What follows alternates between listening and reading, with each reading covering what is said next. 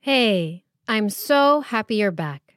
I'm Meg, a human person. And I'm Sneak. I'm a caterpillar. And I'm getting a giant chicken for my birthday. Really? Your mom said it was okay? No, they didn't. Well, no. But I still have 47 days, 21 hours, and 38 minutes to convince them. I see. And 15 seconds, now 14, 13, 12. Okay. Well, while we wait, let's finish introductions. Bean, you're up. Okay, one sec. Let me just get my phone before Sneak stuffs it under his butt again. What? No butt phone time today? Cactus knees. Bean, here. I'll put it in a drawer for you. Holy cheese balls, thank you. No problem. Okay, ready? Yeah. Hey, I'm Bean. I'm a butterfly that is now phoneless. And this is... Story Pillar. I feel a story coming on. Wonder where we'll end up today.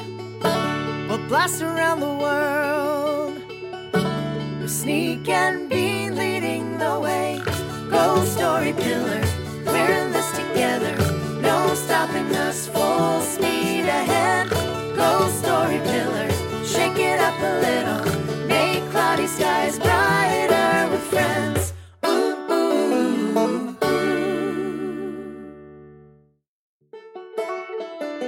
Hey again. Welcome to the third episode ever of Story Pillar, a podcast where we tackle sticky situations, explore stories from all over the world, and pick up advice from you, our listeners. Wait, why is it called that? Story Pillar? Oh, I know. Because I'm a caterpillar and my favorite thing is stories. Caterpillar, stories, Storypillar, get it? Well, yeah, I get that. But what about me? I'm a butterfly. You're right. What about Story Butta? Ooh, Catafly a story? No. Or maybe Butterpillar? Okay, never mind, Sneak. We'll keep thinking about it, Bean, okay? In the meantime, let's say hey and find out how everyone's feeling this week. Listeners, how are you feeling today?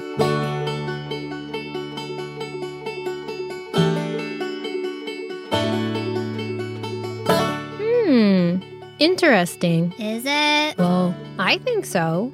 I mean, we're all here listening to the same thing, and yet we're all feeling different things. I mean, I heard mellow, shy, sleepy. Oops, sorry. Wait, what was that? Sneak, why are you squeaking? He's farting. Sorry, I had broccoli for breakfast again. It makes me gassy. What? That's what caterpillar farts sound like? Yep. That's awesome. Stop, Sneak. Seriously, that's so embarrassing. Why? Everybody farts. Stop. I hate being embarrassed. My cheeks get hot and my stomach squeezes up like it's trying to eat itself, and sometimes my wings get red blotches on them. Me too, Bean. It's a pretty awful feeling, really. Speaking of which, I think we found our sticky situation for this week. What do we do when we're feeling embarrassed? Eat more broccoli. That's one idea, Sneak. Okay, let's... Ooh, I know where this is going. Story time. Yep. Let's check out a story for some ideas what to do, or actually, in this case, what not to do when we're embarrassed. This week, we're going to Yemen. Yemen? Yemen like lemon? Well, they do rhyme. But Yemen is a country on the southern end of the Arabian Peninsula. In 2008, paleontologists found dinosaur footprints there, actually. And really, they're not very far from where our story takes place. Really? So our story is about a farting dinosaur? Like, roar, roar, I will get you with my deadly dinosaur gas. No. Fish farts. But there will be farting, and it's still a pretty good story. Oh, one more thing. My friend Vardit told me that in Yemen, some people say ahlan to say hello. That's Arabic. Want to try it? Ahlan. Yep. Listeners, your turn to try. Yeah, that was good. Okay, Sneak, still got your rocket? Absolutely. Found the keys. Okay, everybody in. Oops. Ew, Sneak, stop. This is a really small space and it's starting to smell weird already. Okay, seatbelts. And countdown. 3, 2, 1. Hold on to your eyeballs.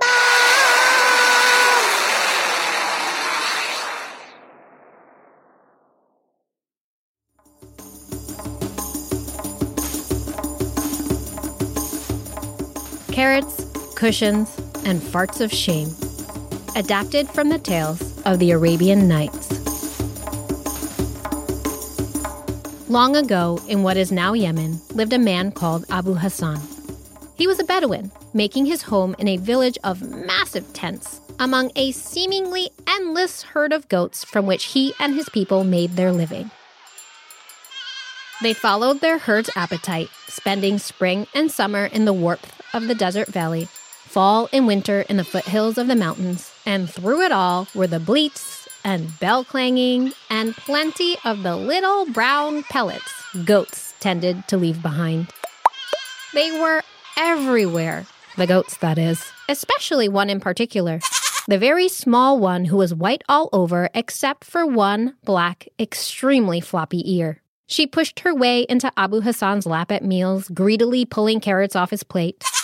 She wove between his feet when he walked, causing him to stumble. And she even crept onto his sleeping mat at night, where she curled up round as a little white cushion with a black button right in the middle. "Cushion," said Abu Hassan, giving her back a fond pat. "That's what I'll call you." And he reached for another carrot. One day, after many years of living among goats, Abu Hassan decided it was time for a change and that he would try his luck as a merchant. With Cushion's help, he gathered up the most enticing things he could pull from the depths of his tent. Beautiful woven rugs, an oil lamp that shone like gold, bracelets strung with tiny seashells, and, at Cushion's insistence, carrots. Lots and lots of carrots. The next day, Abu Hassan woke, loaded his grumpy camel to twice its own height, and crouched down next to his little goat, a carrot in his outstretched palm.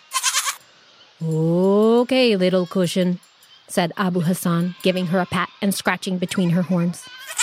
"Here goes nothing."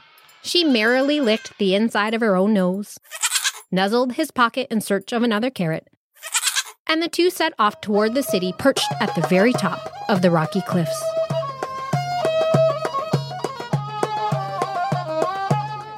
After a long climb, and with the munched bits of many, many carrots trailing behind them, the pair at last stopped in front of the towering stone gates to catch their breath.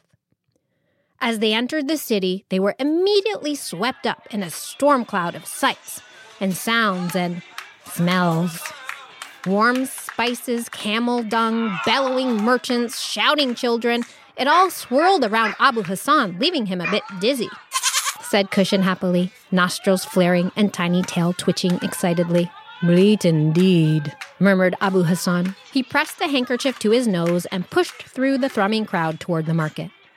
There, with little bleats of encouragement from Cushion, he set out the lamps and rugs and bushels and bushels of carrots. Together, they sat down to wait. Abu Hassan's fingers drummed nervously on the little goat's collar. And just as his stomach began to knot itself in worry, they had their first customer. 6 of these. And then a second. 1 of those. And a third. No, I want that one. And a fourth. How and much for soon these? Abu Hassan 1 lost pound count of in these, his 1 of rush those, to and fill these. their demands. Hurry up. Would you These, give me please, these? please. Hey, over here. I need This continued first day after day and then year after year until Abu Hassan and Kushin found themselves to be very wealthy merchants indeed. Kushin had more carrots than a goat could ever possibly eat in one lifetime. And she and Abu Hassan lived together in a fine house filled with riches, most of which would eventually make their way to the market to be sold. One day at his stall, Abu Hassan straightened from lifting a particularly heavy crate and suddenly froze in place. Before him, he saw a woman in soft blue robes bending over to gently pat Kushin as the little goat happily crunched the carrots dangling from her basket. "How much for these?" she asked Abu Hassan, eyes sparkling with laughter, and gestured to the half-eaten carrots. "Well, that is..." Abu Hassan couldn't quite find the words. And that, as so often is in these stories, was that. After many months of selling goods in the marketplace side by side, and many, many carrots snuck to a very contented Kushin, Kirin, the kind, lovely woman, and Abu Hassan decided to marry. Kushin, of course, approved and took credit for their union. To honor Kirin and the love he bore for her, Abu Hassan prepared a glorious banquet to which he invited everyone he knew. The merchants, the townsfolk, the Bedouins, and of course, upon Kushin's insistence, the goats. They all dressed in their finest robes and flashiest jewels and sat down to a feast that seemed to stretch to the city walls and back. There were 5 different colors of rice in gleaming silver bowls, a mountain of bread jutting up from the table, and a replica of the city itself made entirely of carrots. Everyone ate merrily and drank freely, and at least in Abu Hassan's case, perhaps they indulged a little too freely. For when at last he could not possibly eat or drink anything more, he sat back with a sigh. "Well, my love," he braced his hands, preparing to rise. "Let us call it a night." But before his bottom had even lifted fully from his chair, Abu Hassan let fly a great and terrible and extremely noisy fart. And another. And still another. In fear for their lives, all the guests immediately ducked beneath their chairs amid a ripple of gasps and alarmed yelps. Confused, they shouted, Is that gunfire? "Are we under attack?" The guards! Call the guards! They will save us! Wait, what's that smell? Oh. All eyes turned to Abu Hassan, who, still half risen from his chair, wore an expression of embarrassed horror. Well, I didn't mean to. And face turning crimson, he fled the feast, Kushin and Kirin close at his heels. "Oh, what a fool I am!" cried Abu Hassan, bursting into the darkness of the courtyard. "Too much wine and way too much food. What was I thinking? Now they'll all laugh and point and make fart jokes behind my back. Fartastic wedding, wasn't it? Did you hear about Fartbu Hassan, merchant of farts? That will be 44 silver pieces, please," he wailed, pacing restlessly. "How can I possibly face them in the market tomorrow and the day after and the day after that? I'll just die of shame." And he slumped down against a stone wall, hot tears snaking down his cheeks. "But, my love," soothed Kirin, sitting down next to him and placing a reassuring hand on his shoulder. "What does it matter?" she soothed. "What happened? It was unfortunate, yes. But in time, it will surely fade from their memories." She leaned forward and dropped a kiss on the top of his head.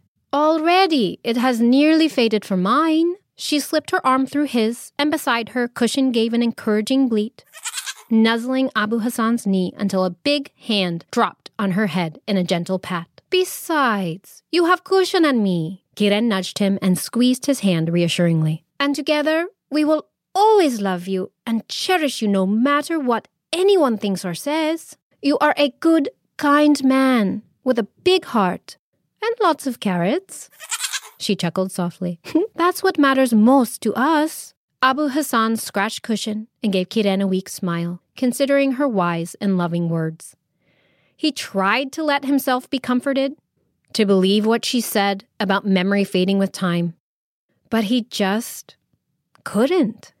I don't think they'll ever get past this, he replied sadly, gazing down at Cushion snoring quietly in his lap. And I don't think I will either.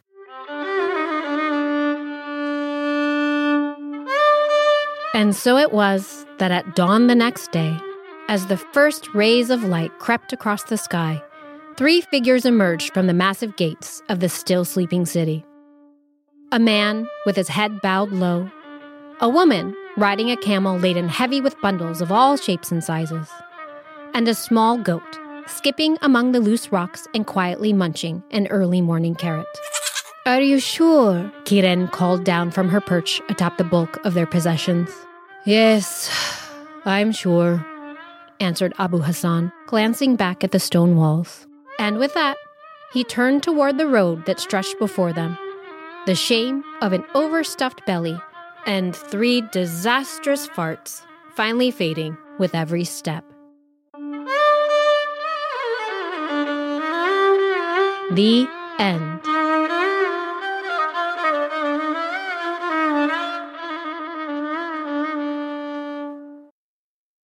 So, what did you think? Fartastic? 44?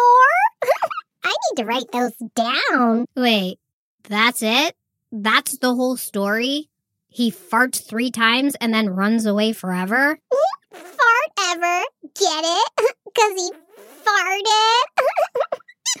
Oops. Yep, that's pretty much the whole story. Holy cheese balls, that seems a little, I don't know. Extreme? Yeah, just a little, don't you think? I mean, what happens the next time he's a little gassy? He's gonna just pack everything up and move again? That was more than just a little gasping. It was like, bam, bam, bam. Ah, take cover, everybody! Well, still, I mean, feeling embarrassed is awful, don't get me wrong. But even when I do feel like disappearing, I don't actually run away. Well, that's good. But what do you do, Bean, when you're feeling embarrassed? Well, sometimes I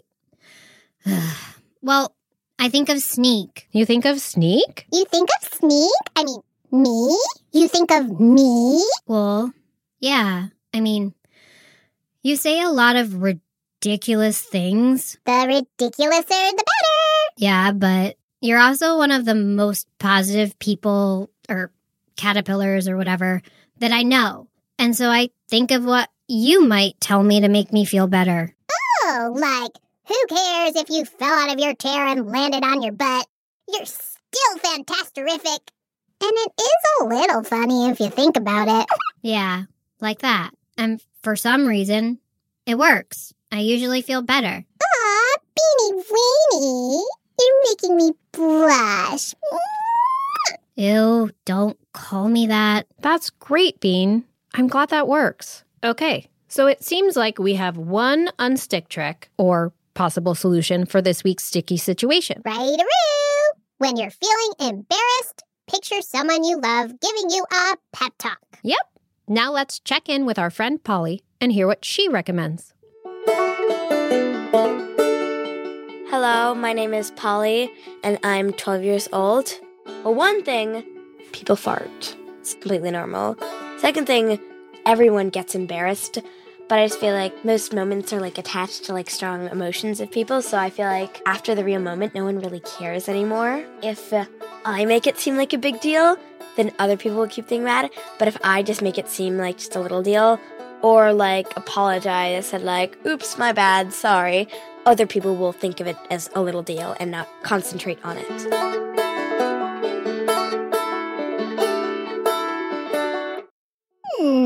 If you you don't show it's a big deal, then the people around you won't think it's a big deal either. Hot sweet potato, that's a good idea. Yeah, it actually makes sense. If only Polly could tell that to Abu Hassan somehow, though. She could call him on the fartaphone. Get it? Telephone, but with farts. Holy cheeseball sneak. You're having too much fun this week. Thank you, Polly. And listeners, if you have an unstick trick you use when you're feeling embarrassed, we'd love to hear about it. We'll tell your grown-ups how to get in touch at the end of the show.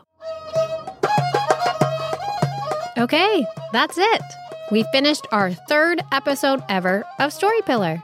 Woohoo! Self-high five. Blam!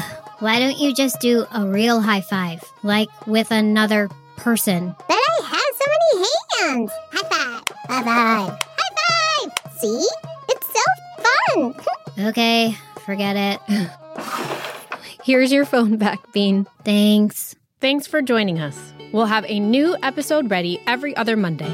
If you had fun, please tell a friend, or many, and don't forget to have a grown-up subscribe, rate us, and leave a gold star review wherever you love listening. If you're looking for mini episodes, have a story suggestion, or want to share an unstick trick, send your grown-up to storypillar.com. That's STORYPILLAR. They can also find a link there to our Ko-fi page, as well as more information about how to support the show. As always, thanks to Andy Job and Susanna Bridges for their work on our theme song. And for more of their great kids' music, check out andyandsusanna.com or find them on Spotify and iTunes. And grown-ups, don't forget to check us out on Instagram. Instagram. If you say so. Our handle is @StoryPillar. You can also follow Mackenzie Allison, who does our awesome episode cover art at MK Allison Art. Okay, ready to say goodbye? Bye. I love you. Bye. Come back next time, if you want to. Bye, everyone. Thanks for joining us. And remember, even if you have farts as loud as gunfire, there's no need to actually run away when you're embarrassed. Try not making it seem like a big deal, or picture someone you love giving you a pep talk. Whatever you choose, you got this. And we'll be here cheering you on.